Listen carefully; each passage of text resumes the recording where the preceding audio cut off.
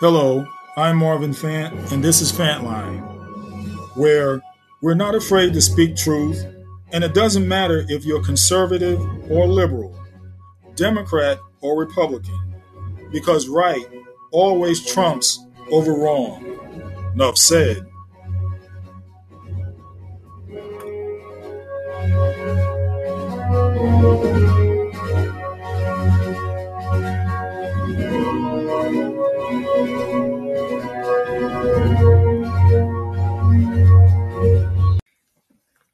Hello, everyone, and thank you for joining me for another edition of Fantline. Now, today's message is: what should you do when trouble begins? What should you do when trouble begins? Pray. Ask God for wisdom, which is the ability to apply spiritual truth to life's circumstances. He promises to give you wisdom to respond to your trials with maximum spiritual benefit. So, how does God communicate this wisdom? Primarily through His Word and secondarily through godly counsel. So, after you've prayed, go to the scriptures and see what God says about your problem. After you pray, go to the scriptures and see what God says about your problem. Then ask Him for help from spiritually minded people who can teach you how best to apply biblical truth to it. You must, however, approach with faith and not doubting or double mindedness, which is another form of doubting. You can't go in two directions at once, responding to your problem from a divine perspective and a human one. The double minded person should not expect to receive wisdom from God because he's unstable, mixing divine answers with conflicting human answers. That's not going to get it done. The poor and the rich offer examples of responding to life with wisdom. The brother of humble circumstances is a fellow who doesn't have much. The book of James tells this person to boast in his exaltation in chapter 1, verse 9. And that is to glory in the fact that God is conforming him to Christ through his struggle.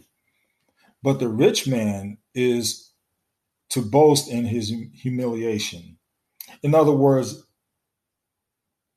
the book of James reminds the rich man that nothing material he has will last. It will fade away like grass and flowers. Chapter 1, verse 11. And there's more to life than stuff. Don't neglect the eternal. In verse 12, it says, "Blessed is the one who endures trials, because when he has stood the test, he will receive the crown of life, which is kingdom victory in history, as a result of passing the test." Everyone is looking for a blessing. Now, unfortunately, what they often mean by blessing is a car, a house, a mate, a job, or a raise. A true blessing, however, is a God given capacity to experience, enjoy, and extend His goodness in life, regardless of whether God's blessings include external components. They are extended to bring about internal change so that our lives display His kingdom relationship and rule. Trials open the door to God's blessings. So receive them with joy, pray for wisdom, and grow in Christ likeness. See, Christians must distinguish between trials and temptations. A temptation is a solicitation to do evil. And while the same Greek word is used here to speak with both trial and temptation, they differ in terms of source, purpose, and outcome. In the same event, God and the devil can be at work one to test you and the other to tempt you. But let's be clear, God doesn't tempt anyone, and any temptation hatched by Satan must pass through God's fingers first, even though God is not its source. See, Satan desires your downfall. God desires your development. Temptation leads to sin when you yield to it. If you're a Christian, the devil cannot make you sin. But like an expert football coach, he studies your game films. He knows your distinctive weaknesses and tendencies. He knows how to appeal to your evil desires so that you'll be drawn away to sin. And sin leads to death and separation, excuse me. So when we sin, we break fellowship with God. So don't be deceived when faced with temptation. You must shift your focus first on the goodness of God, and every good and perfect gift is from Him. Look to all the kindness God has shown you rather than at the temptation confronting you. And second, focus on the faithfulness of God's character. He's the Father of light, who does not change like shifting shadows.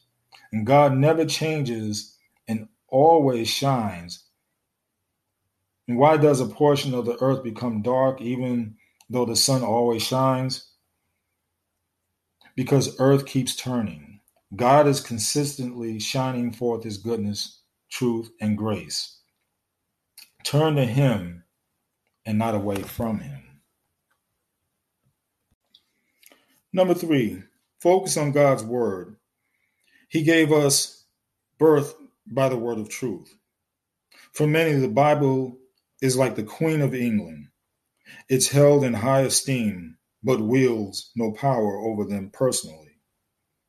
What Scripture accomplished for your salvation, though it can be accomplished for your sanctification. Face temptation like Jesus, with the spiritual power of the Word. After all, if the living Word needed the written Word to defeat the enemy of the Word, you certainly do. And finally, focus on God's plan.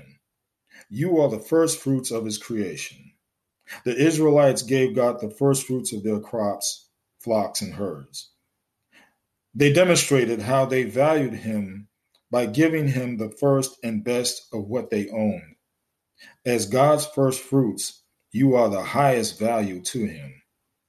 You are a son or a daughter of the living God. Don't succumb to temptation and lower your dignity. And isn't this something we fight every day, no matter, it could be one thing or another. But this is something that we personally, individually fight on a daily basis. So therefore, like I just mentioned, don't give in. Don't give in to the temptation. And if you're saved and sanctified by the word of God, how should you approach it? Be quick to listen to God's thoughts on a matter and slow to speak your own point of view and slow to anger. And should you not like what God has to say in contrast to your own human perspective, and we do that a lot. We don't like what God has to say. We don't like His suggestions in comparison to what we want to do. See, God's word will confront you, but getting angry with Him will not achieve His righteous plans for your life. So instead, put aside moral filth and evil by confessing and repenting of your sin and humbly receive the implanted word. And like I've always said, what I say to you, I'm saying this back to myself because I have to also apply this to myself. And through it, after all, God has implanted in you a new nature. And I like to reflect on renewing your mind, which is that new nature. You have everything you need for spiritual growth, but you have to receive it and humbly placing yourself under its authority so that it can save you. That is, deliver and transform you. And without application, there can be no spiritual transformation. Therefore, we should be doers of the word and not hearers only. You can read the Bible and listen to sermons all day without it having any effect.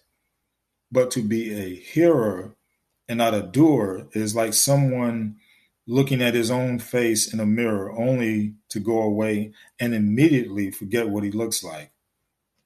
A mirror shows the reality. It exposes what you look like, but it can't change you.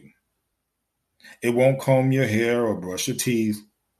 To look in a mirror is a call to action. We must look intently into the perfect law of freedom. The Bible calls us to true freedom, which is submission to God's perfect word. To live this way requires going to the word intently, not casually, in prayer and meditation.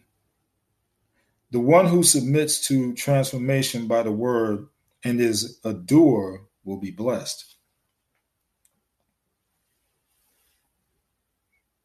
You see, James the Apostle, he was in your face. And he didn't want you to know the words you heard on Sunday unless they resulted in action on Monday. If anyone thinks he is religious, his Christianity must be practical. Vertical worship must have horizontal expression. Your faith must be seen in your conversation, your compassion, and your conduct. First, your conversation ought to demonstrate mastery of your tongue. And that is, talk less and bless more. And having a mastery of your tongue also is to know when to say things, know when to shut up, not cursing, but speaking kindness and blessings upon someone. And second, if your religion is to be pure and undefiled, it must express itself in compassion. Look after orphans and widows. Provide those who can do nothing for you in return, because that's what your Heavenly Father did for you. And you know what I mean? Whereas we got many, many people who will do something because they're seeking something in return, when it's about, what can I do for this person? I'm not looking for nothing in return. Not looking for anything in return. Not trying to figure out, okay, they can be able to do this for me, do that for me. No, it's about doing it from the heart, and regardless if this person can do anything back for you. And lastly, practice and in the world, but not of the world religion. That is, in your conduct. Keep yourself unstrained.